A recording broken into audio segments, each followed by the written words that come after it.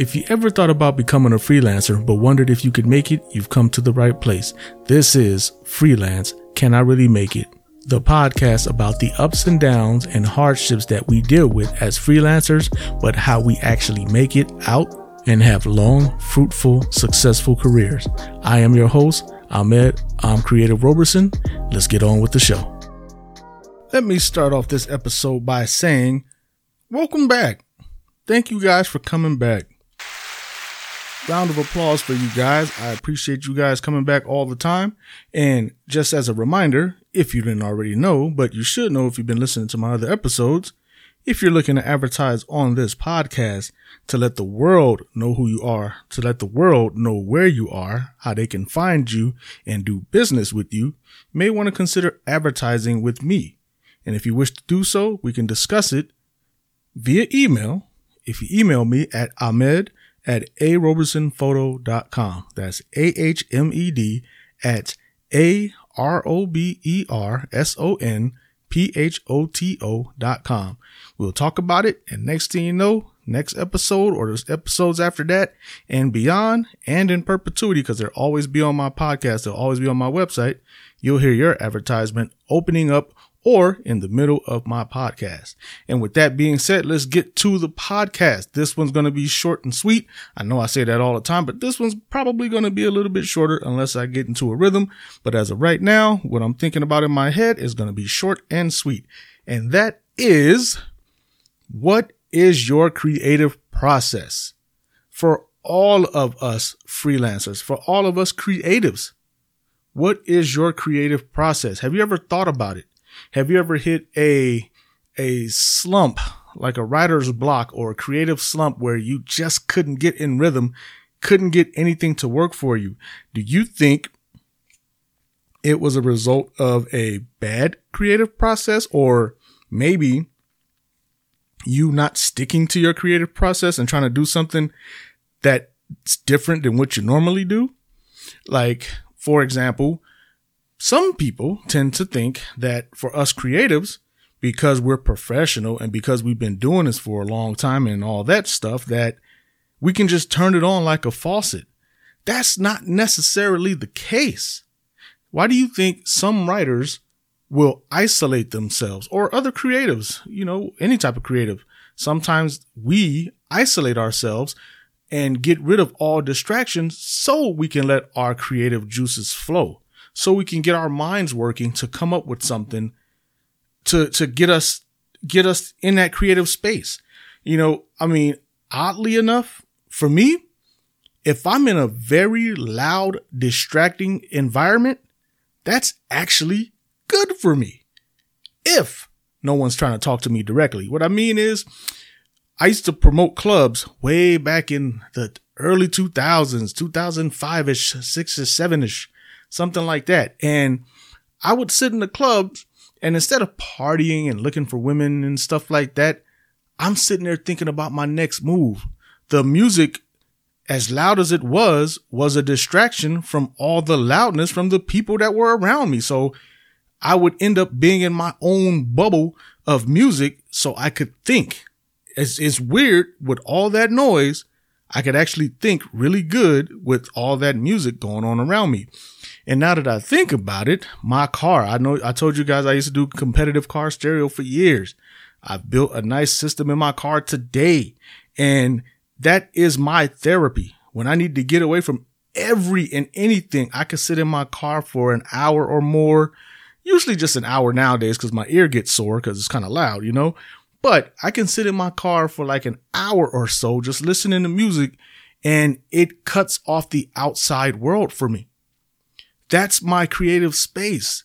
I have a couple of other processes, but that right there is my creative space. It blocks everything away and lets my mind wander. So even though the music's going on and I might see cars driving by, depending on where I'm parked while I'm listening to my music, I'm still in my zone. I'm still in my head trying to create or trying to think of my next move. I think best when there's chaos around me, as long as the chaos is not directed towards me. If that makes any sense. I know I'm not the only one that does that, I know there are plenty of other people. Back when I was in college, I used to date a girl. She would prefer to study with the TV on, where me, I'm like, man, I can't study. It's too loud. I wasn't in that headspace at the time, but now I'm there. But what about you? If you want to talk about it, if you want me to talk about it, email me at ahmed@arobersonphoto.com. Tell me what your creative ideas are, or how do you get in your creative space or your creative process. And if it's good enough, if I get enough responses, I'll talk about them on the podcast just to share how other people find their rhythm, find their mojo. Another way for me to do is, I do a lot of online work. I do a lot of advertising photography for online resellers, Amazon, eBay, Walmart, the whole nine, all these other websites out there. A lot of my work is out there. Thankfully, round of applause for myself, man. I finally did it. I've gotten myself out there. But anyway, I digress. My creative process when I do that, when I land a client that wants to send me a product for me to photograph, first thing I do is study what their competitors are like out there, because I've mentioned before, it's good to be different, but you want to be different good, not different bad. You don't want to be different for the sake of being different, right? So I look at competitors out there, not to steal their ideas, but to see what's out there and honestly to go against what they're already doing. That way the photos that I present to my client stand out from everybody else online, because there's thousands, hundreds of thousands of online retailers selling the same product over and over again. So I have to try to create a product image that stands out from all the rest, so that when you as a consumer goes on Amazon to look for something to buy, maybe my photo can be eye-catching enough to take you away from any other product you may have been looking at. So first step, when I land a client, of course, I hear what their needs are, see what they want the photo to look like, what they want it to be. Then I look at what their competitors are. If they're new to the market, it's wide open. I get creative freedom. They tell me what they want, but for the most part, I usually end up with creative freedom. They tell me, go ahead and create. You have experience in this. Do what you do best. And we look forward to it, which is cool. But for other retailers, resellers that have competitors in a saturated market, I definitely study the competition. Then the most important part for me, I always tell the client, even though oftentimes, well, it depends on UPS, and I'm not bashing UPS. They got tons of deliveries to do every day. Sometimes a product arrives early in the morning. Sometimes it arrives late at night. It's just a flip of the coin. And at first I used to get mad. At first I used to get mad at UPS thinking, man, they always bring my product late. But sometimes I'll be the first on the list and get my product early in the morning before I walk out, before me and Penny go to the park. So it's like, okay, can't blame UPS. It's just one of those things. But anyway, depending on what time the product shows up, but I always tell the client, I'll have your photos ready in 1 to 2 days, or depending on how big the project is, 2 to 3 days, 5 or 6 days. But I tell them that to give me a day or two, even if the product arrives early and it's only one photo I need to take. Trust me, I've been doing this for 17 years. And even in the 17 years I've been doing this, it's not just, oh, you've been doing it 17 years. Just click the photo and it'll be nice. Man, please. It's a lot to product photography. It is a whole lot. And it's not just the photo. It's the preparation before the photo, then the photo, and then all the editing in afterwards to make sure it's right. What if the product shows up and the box is damaged? You can't just keep telling the client to send more and more photos. What if it's being damaged in transport through UPS? You can write a complaint letter, but that's still not going to guarantee that the box is going to show up right. So sometimes I get a product and the product is in perfect, pristine condition, but the box is shot. So that means that's hours for me to edit the box to make it look nice and new and fresh for their Amazon listing, which is also why I charge a certain premium for the work I do for per photo, because sometimes the product doesn't show up well. And I can't tell the client, well, I already told you I'm going to charge you this much for one picture. And then now the box is jacked up, so I'm going to charge you this much to edit it. Nah, I charge a premium just in case. It's already included because it's difficult for me, difficult negotiations, and leaves a sour taste in everybody's mouth when you set a price and then you have to go back and try to renegotiate and change that price and charge the client more, especially when the client wasn't expecting the possibility of being charged more. It's a nightmare I wish to avoid.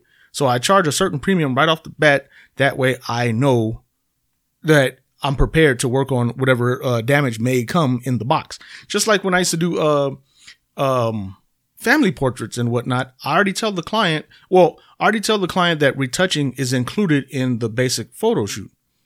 And it includes a couple of blemish removals, pimples. If you got a scar on your face that you don't want there, or you burned yourself with the hot comb, I don't know.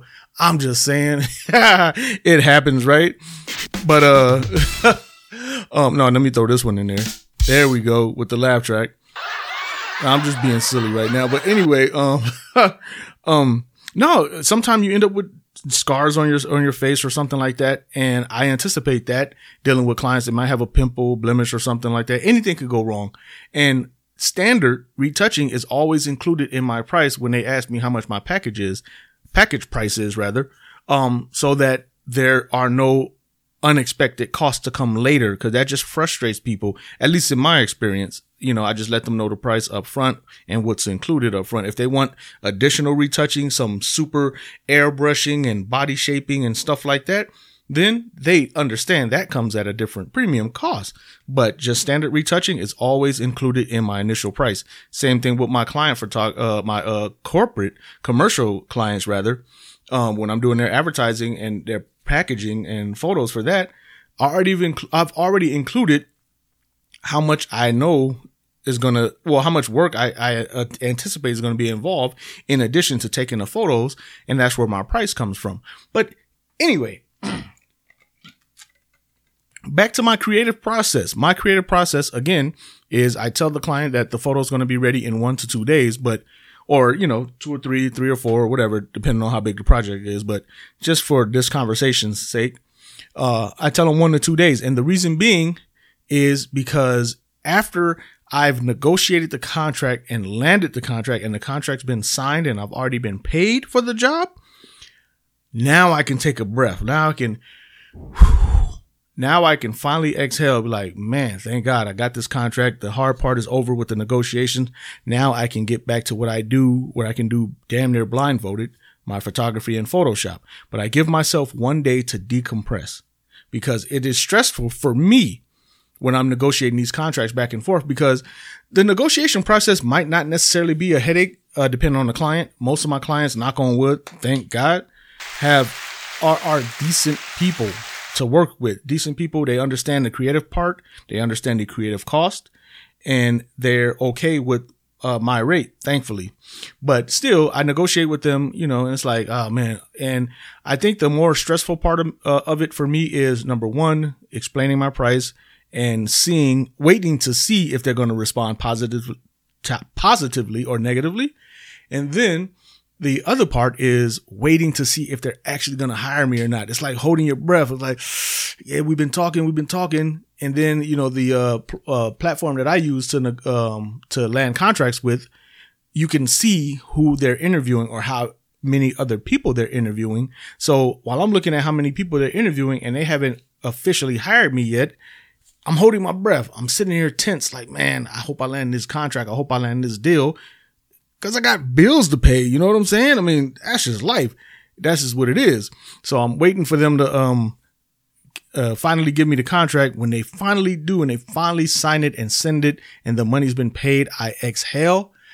Whew, thank you. Now, even though I've already studied their competitors and I have an idea of how I want to shoot, that idea may change by the time the package arrives, which is usually 2 or 3 more days too. So that gives me time to decompress. But again, I always give them a window of 1 to 2, 2 to 3, 3 to 4, 5 or 6 days. But I always give them a window of an extra day or so, because I need that day to clear my mind from all the negotiating I did first, so I can begin to shoot the photos without being under pressure. So that's my creative process. What about yours? What is your creative process? How do you do your thing? What gets you in the mood? If you're a writer, singer, baker, artist, anything that you do, clothing designer, whatever, what is it that you do to get you in the mood, or get your mind right, rather, to get you in the mood to create? How do you get there? Do distractions bother you? Do you need to be in a quiet room?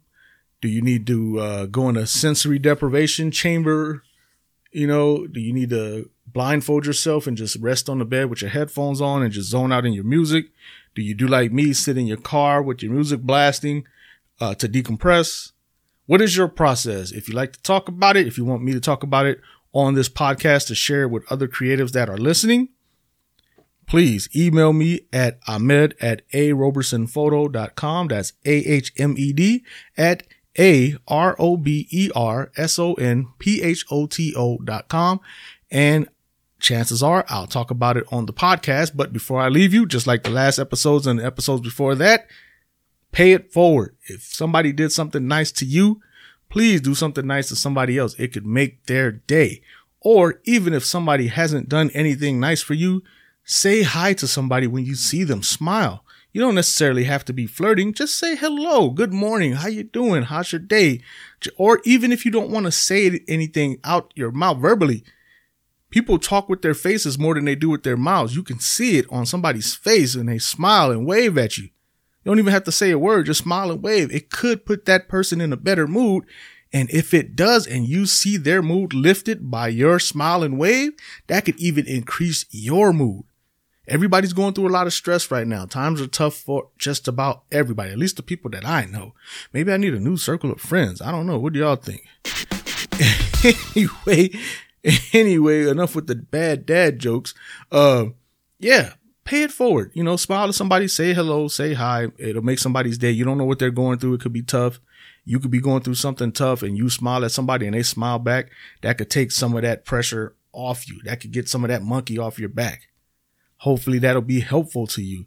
It works for me. And all I like to do on this podcast is share things that work for me, hopefully to make things better for you. And until then, next episode, I'll have something else to talk about that'll make your lives better, or at least that's the plan. But you won't know until you come back next Tuesday.